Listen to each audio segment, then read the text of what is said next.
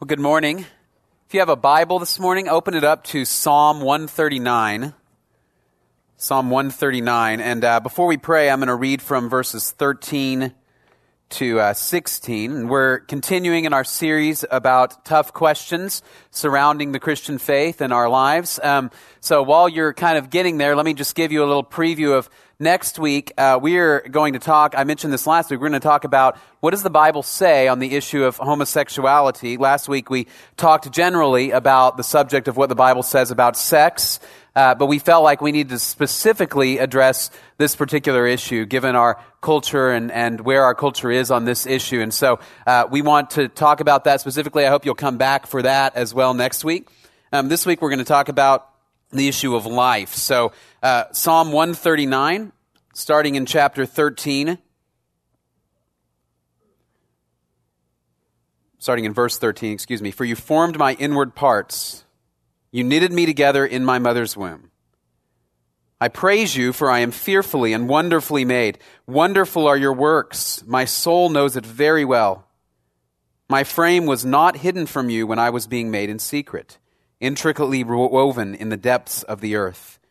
Your eyes saw my unformed substance. In your book were written every one of them, the days that were formed for me, when as yet there were none of them. Would you pray with me? Our God, we're grateful that we are here this morning because you have created us. You have made each of us in your image. And you continue to preserve our lives. Father, we remember the words of Paul in Colossians that Jesus Christ holds this whole world together.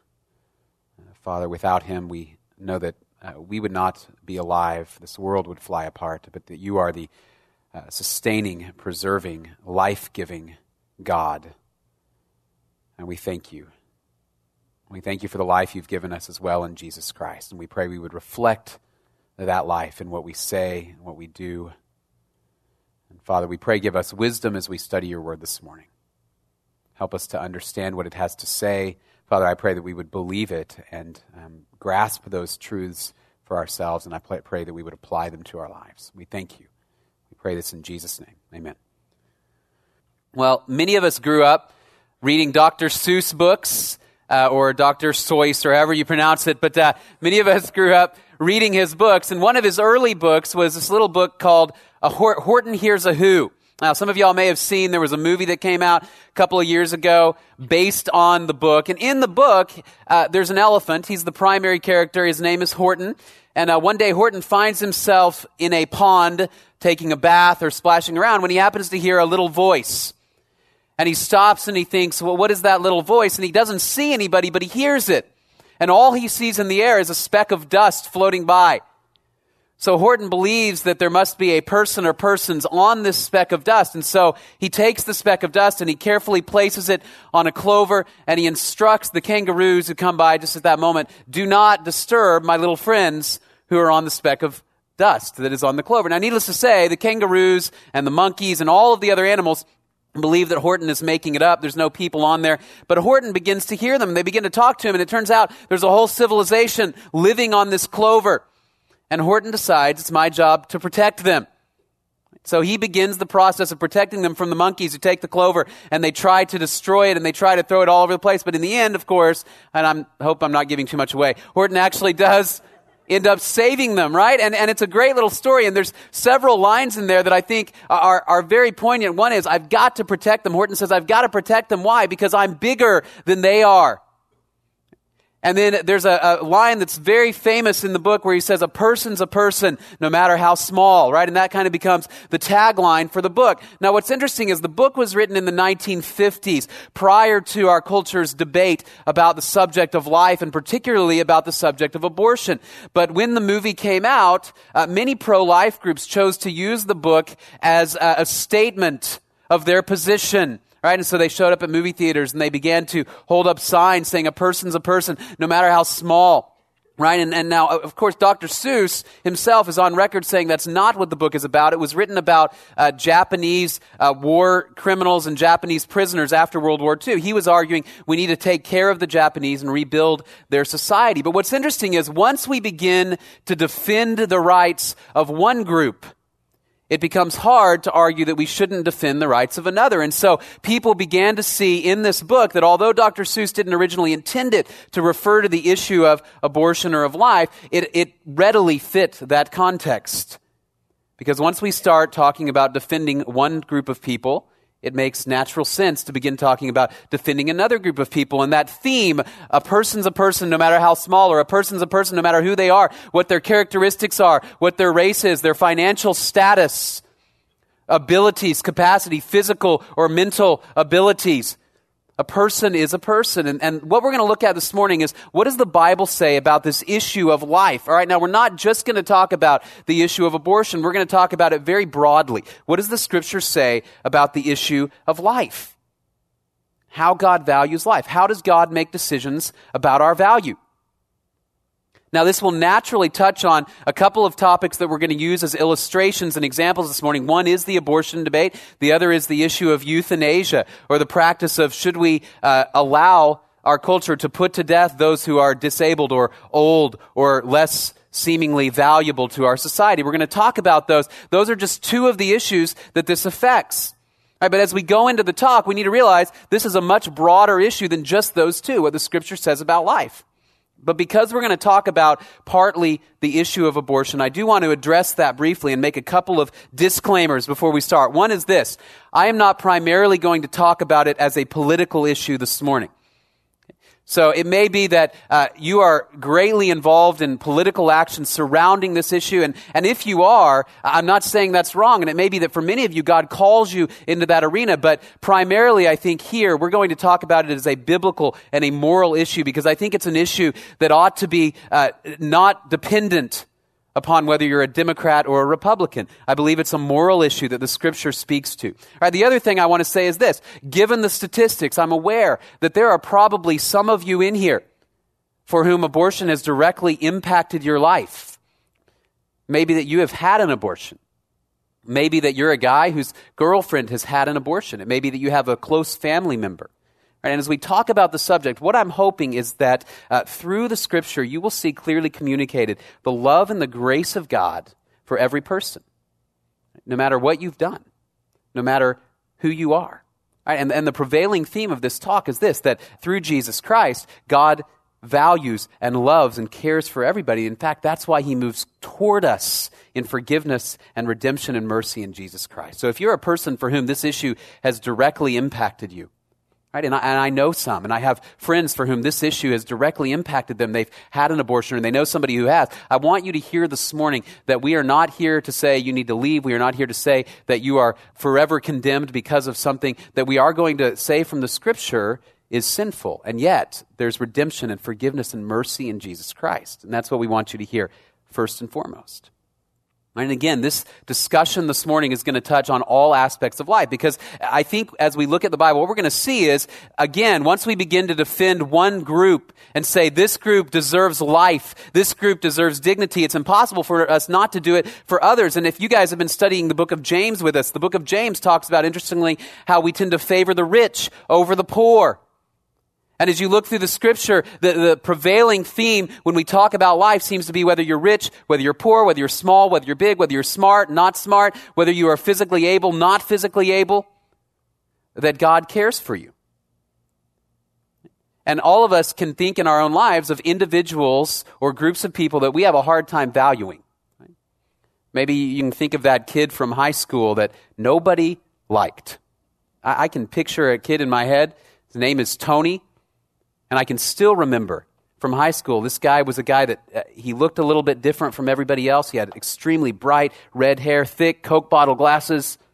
He liked to talk a lot about things that most people didn't care about.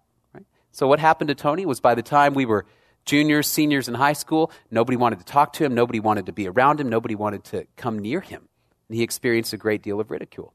As I've studied these passages about life this morning, it's impacted even my understanding of how I look at the people around me and assign value, because I tend to assign value based upon things that are important to me. And I think we all do that.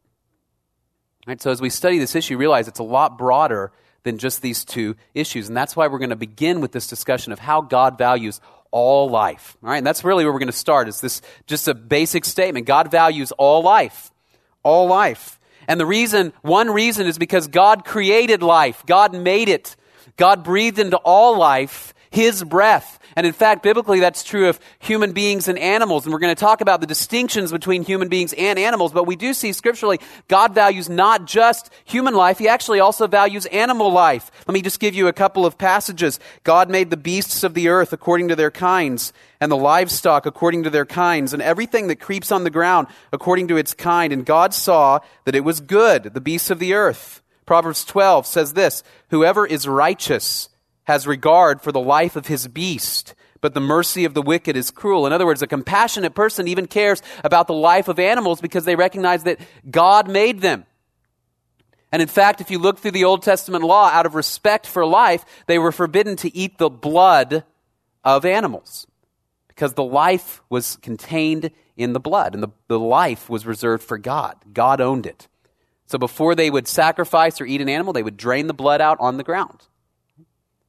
God values all life, whether it's human life, whether it's animal life. Now, there is a distinction between animal life and human life, and I do think often our culture has gone too far these days in the direction of valuing animal life, perhaps even over human life.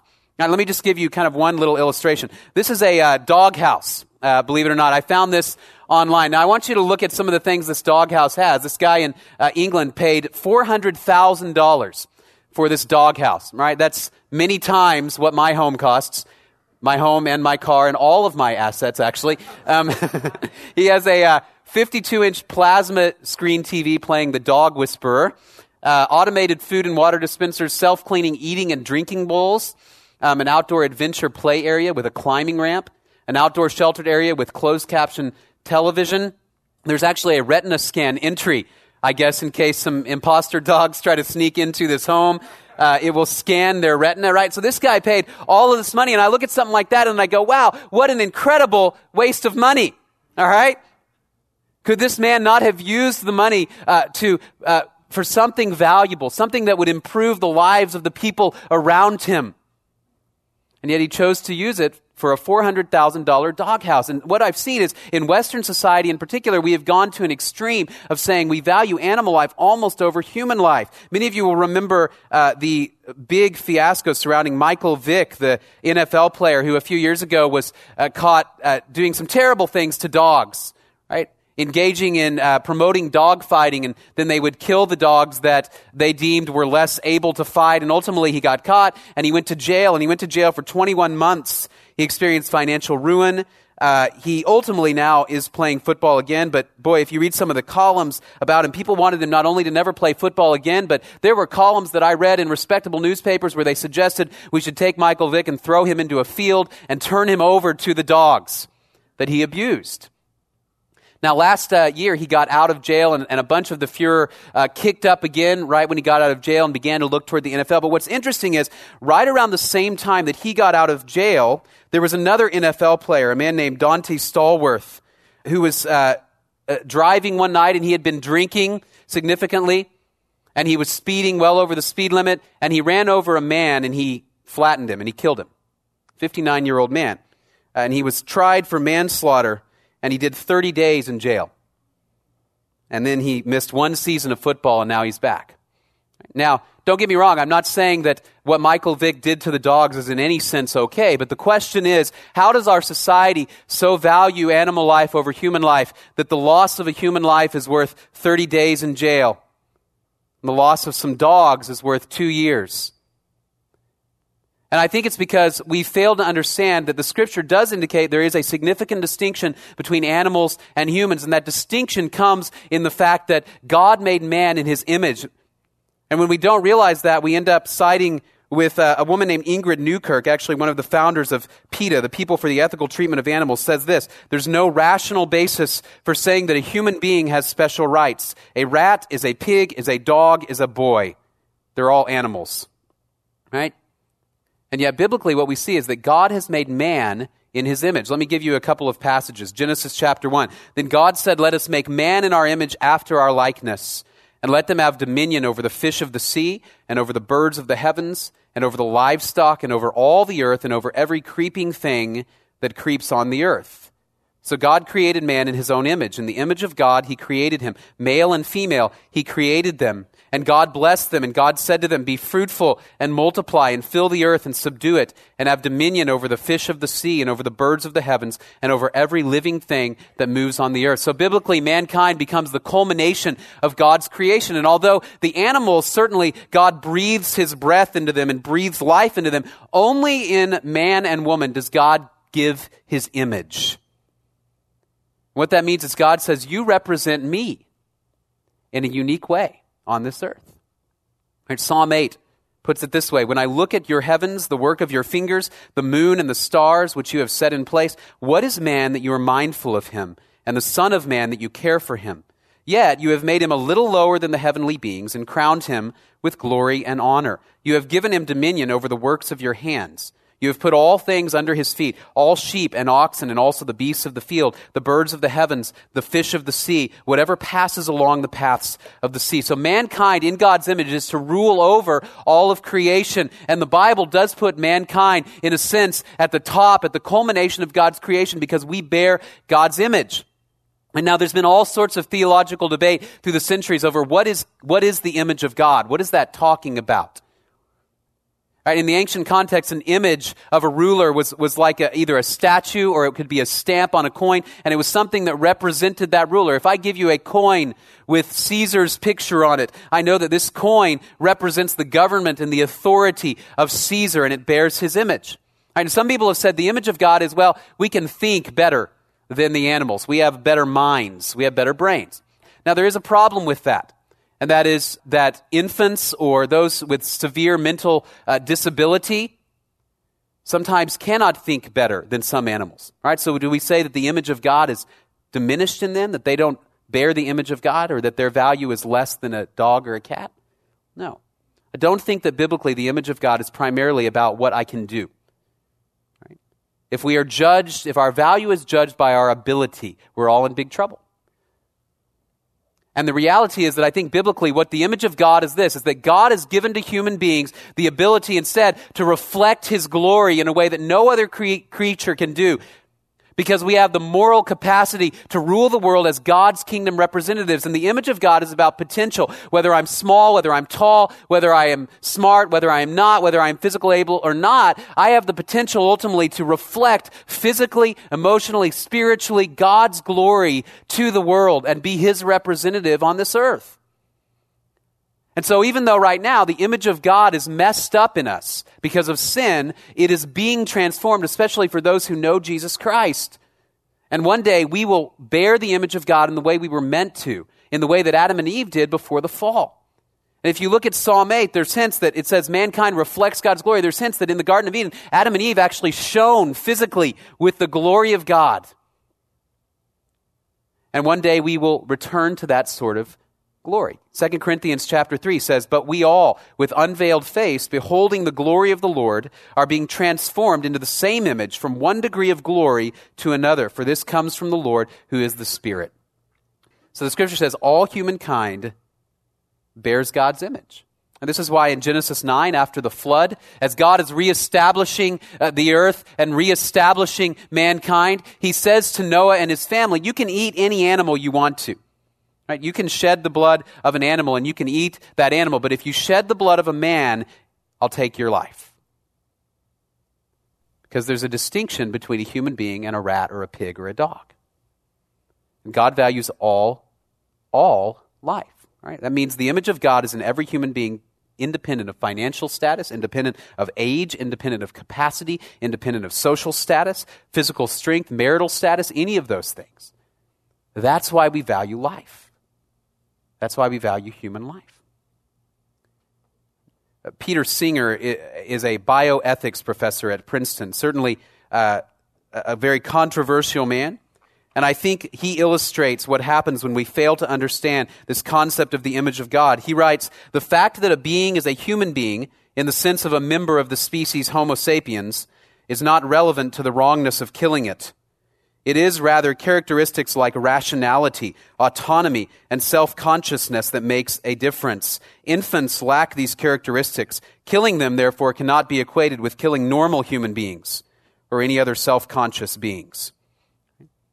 So he would argue that the value of life is simply utilitarian. What you can do determines your worth. And yet biblically it says, no, every human being is made in the image of God, despite capacity. The reality is, as we look at this world, there certainly are men and women who, because of the effects of sin and the devastation of disease and death in our world, they're unable to think or act or do to the same degree that many others are. And that's why I think biblically what we see is God moving to protect those who are weak and disadvantaged. And what we see biblically is that God cares deeply for those who are disadvantaged, those who cannot protect themselves. And as believers in Jesus Christ, we are called to speak up for those who cannot protect themselves. I don't know how many of you have siblings, either an older brother or a younger brother, but if you do, certainly no doubt you've experienced the common phenomenon of sibling rivalry. I was talking to one of our staff members earlier this week, and she was telling me her older brother, who happens to be one of my best friends, she was saying that when she was young, her older brother would actually hog tie her when her parents were out. He would actually take her feet behind her and her hands and tie them up and then just leave her there until her parents got home. And then she said every time, somehow he would convince me that I shouldn't tell my parents. And somehow I would buy into it and I wouldn't tell them. And then the next time they do the same thing. Right? I can remember getting into discussions, arguments with my younger brother, who would follow me around and who would want to hang out with me and my friends and who would talk and who would irritate me. And I can remember getting to a boiling point with my younger brother to where I developed with him what I called the pain. And what the pain was I would kind of grab, I learned this from watching Star Trek, by the way, as a kid. I would grab kind of the nerves and the muscles in between his shoulder and his neck. And it turns out you actually can inflict some pain that way. And so I would threaten my brother with the pain if he bothered me. And then I would do it. And every time I ended up getting in trouble. I never was able to convince him he should not tell my parents. And all of us on some level, if we have siblings, we've experienced that. And as I've watched my girls grow up, we have a 5-year-old and a 2-year-old, we've begun to experience a little bit of that. And although we haven't been perfect at it, one of the things that we've especially been telling the 5-year-old, but now that we've got a baby too, we tell the 2-year-old this, is that you are responsible for your younger sibling. Right? You are your sister's keeper. And the reason, one of the reasons, not only because she is made in the image of God, but because you are bigger and you are stronger. And biblically, the bigger and the stronger and the more powerful has a responsibility to protect the small and the weak and the one who can't defend themselves. So to take your sister and grab the book and shove her on the floor, no, it's not okay. Now, do they always do it? Of course not. But that's a value that we're trying to communicate because God cares deeply for those who are disadvantaged and weak and helpless. Let me give you just a couple of verses. Psalm chapter 72. For he delivers the needy when he calls, the poor and him who has no helper. He has pity on the weak and the needy and saves the lives of the needy. From oppression and violence he redeems their life, and precious is their blood in his sight. Because God made all life, and because he grieves the fact that the world is broken due to sin, he is a redemptive God that always wants to move forward and save those who are weak and disadvantaged and helpless. And that includes you and me. This is the message of the gospel, ultimately, is that when we were weak and helpless and separated from God in our sin, God sends Jesus and he moves toward us, and Jesus dies in our place so we don't have to suffer death, and he rises again so we can have eternal life. And so God is a God who moves toward those who are helpless and seeks to redeem. Another passage. This is from the book of 1 Corinthians, chapter 1. For consider your calling, brothers. Not many of you were wise according to worldly standards. Not many were powerful. Not many were of noble birth. But God chose what is foolish in the world to shame the wise. God chose what is weak in the world to shame the strong. God chose what is low and despised in the world, even things that are not, to bring to nothing things that are, so that no human being might boast in the presence of God. So our God is a God that takes those things that are weak and small and despised and wants to use them for his purposes. And so we're called to share in his heart for the weak and helpless and disadvantaged because they bear God's image, because he loves them, because they don't have another defender. Now this does affect these two issues I mentioned at the beginning. one of which is this issue of euthanasia. Now, some of you may or may not be familiar with that term, but euthanasia is essentially the concept that those who are less valuable to our society, whether they are old, whether they are disabled, whether they are unable to care for themselves, it's okay. Often the argument is made out of mercy for the individual. It's okay to put them down, like we would a puppy or a cat that is hurting or old. Right? It's okay to do that with people as well. Many of you perhaps saw a movie that came out 5 or 6 years ago called $1 Million Baby. I watched this movie right after my wife was pregnant with our first daughter, and we had just found out we were having a daughter. And the story is about Clint Eastwood, who plays an older boxing trainer, and this young female boxer, and they develop a close father-daughter type of relationship. She's a great boxer, and I'm going to confess, I am going to give away this movie, and I'm sorry if you haven't seen it yet, but it is, I think, critical to the point that I'm making. They begin to develop this relationship, and ultimately she suffers an injury where she's unable to box, she's unable to walk, she's unable to move anything below her neck. Right? And ultimately what happens is she decides life is not worth living. She attempts to kill herself in a couple of different ways and is unable, and finally asks this father figure in her life, would you do it for me? And he agrees to. And then he rides off into the sunset, I guess never to be heard from again. And we walked away from the movie theater, and this movie made me cry.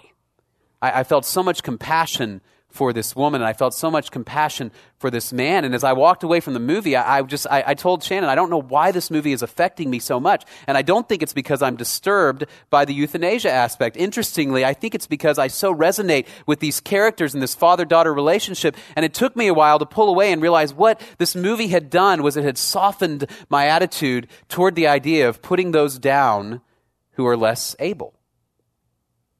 It had softened my attitude to think, well, maybe her life really wasn't worth that much anymore. She couldn't walk, couldn't box. I mean, come on, right?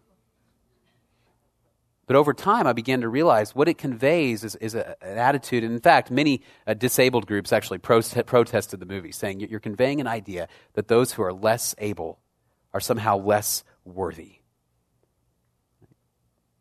Even if a person decides to choose to die, as we talk about this issue of life, what we realize is God is the one that controls life. It's not my decision. I don't own my life any more than I own your life. God owns all of it. Even if I choose to kill somebody supposedly out of mercy or compassion, the Bible would say, who gave you the authority to determine the value of that life? Right? Luke chapter 14 talks about the disabled specifically. It says, he said also to the man who had invited him, when you give a dinner or a banquet, do not invite your friends or your brothers or your relatives or rich neighbors, lest they also invite you in return and you be repaid. But when you give a feast, invite the poor, the crippled, the lame, the blind, and you will be blessed because they cannot repay you.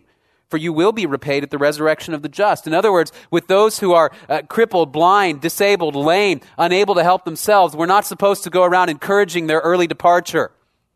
Instead, we're supposed to surround them with love and give them the grace of God simply because it says they can't repay you.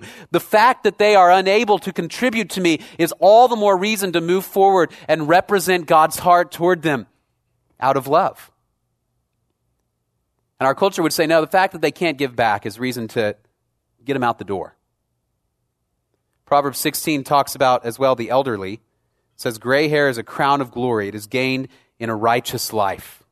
I'm slowly growing a crown of glory, right? And you are too. And I would encourage you, make this debate far from theoretical in your mind. Go to a nursing home and sit down with these people who have lived life. And now, yes, they're on the back end of it, but is their life less valuable than yours? Biblically, it speaks directly to this issue. And again, the issue really is that we don't own our lives. Romans 14. None of us lives to himself. None of us dies to himself. For if we live to the Lord. If we die to the Lord. So then whether we live or whether we die, we are the Lord's. For to this end Christ died and lived again, that he might be Lord both of the dead and of the living. The second issue is this issue of abortion, which we've talked about. I'm not going to show you pictures this morning of abortions. I'm not going to describe the procedure. I think most of us are familiar enough with it to understand that what it essentially is that the baby that is inside the womb, that baby is somehow destroyed, whether it's at 5, 6 weeks, 8 weeks, or whether it's at 25, 30 weeks. Right?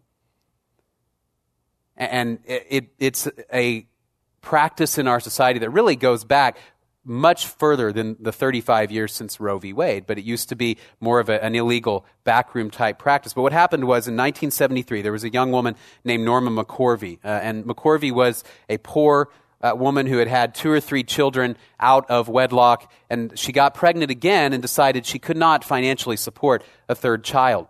Well, in Texas, which is where she was, in that day and age, the only way that you could obtain an abortion legally was if you had been raped. So initially, she attempted to claim rape, but there were no police records to support it, and so she was unable to get an abortion. So she took her case to the courts and argued that it should be a fundamental right of a woman to get an abortion. Ultimately, you know the story. It worked its way through the Supreme Court. 1973, the Supreme Court ruled that it is based on a constitutional right of privacy, a fundamental right for a woman to terminate a pregnancy in abortion. And that's where we are today. Let me just give you a few statistics. 22% of all pregnancies end in abortion. Between 30 and 40% of women at some point in their life will have an abortion. About 40% of unexpected pregnancies end in abortion.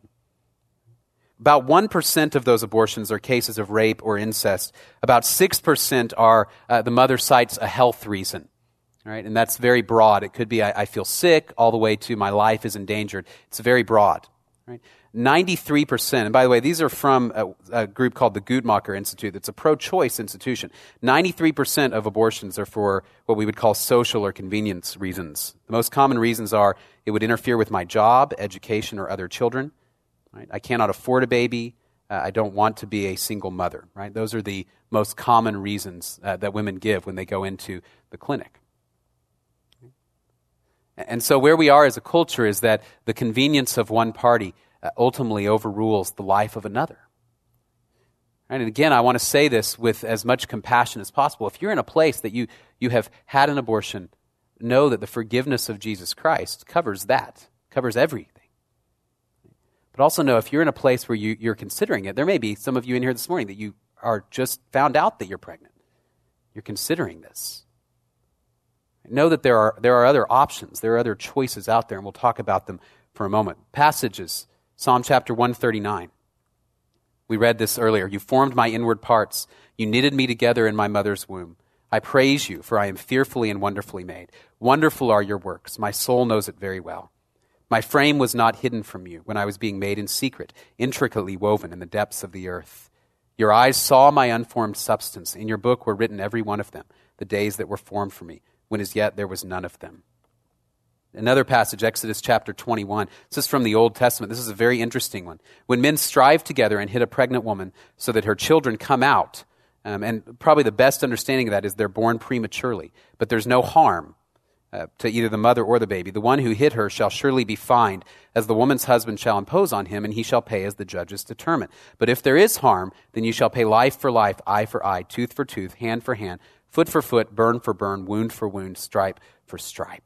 Right? In other words, all the way back to the Old Testament, we have this understanding that the life in the womb is viewed as valuable, as made in the image of God, regardless of size, regardless of age.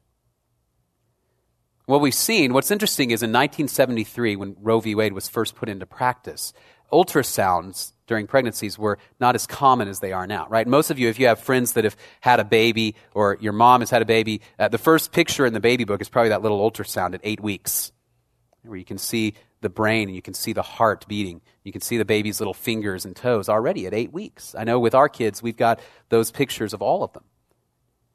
And 37, 38 years ago, the ultrasounds were much fuzzier. You couldn't really tell. It just looked like a blob of tissue on that ultrasound. Right?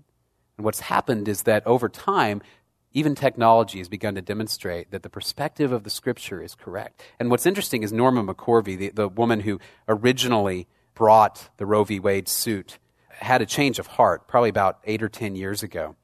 And she says this, I was sitting in Operation Rescue's office. That was a pro-life group back in the 80s and 90s. I was sitting in their offices when I noticed a fetal development poster. The progression was so obvious, the eyes were so sweet, it hurt my heart just looking at them. I ran outside and finally it dawned on me. Norma, I said to myself, they're right.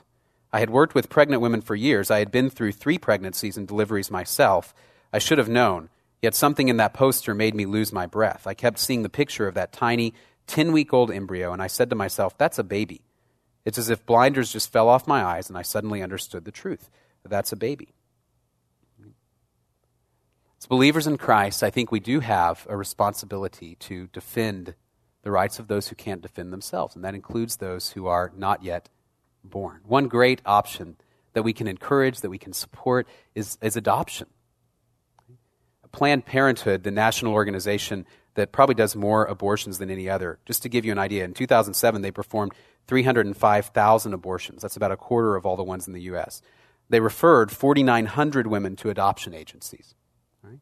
There's a clear discrepancy when somebody comes in. They say, I can't afford this child. I'm in a desperate position. Right? The natural instinct at many of these clinics is get an abortion. Right?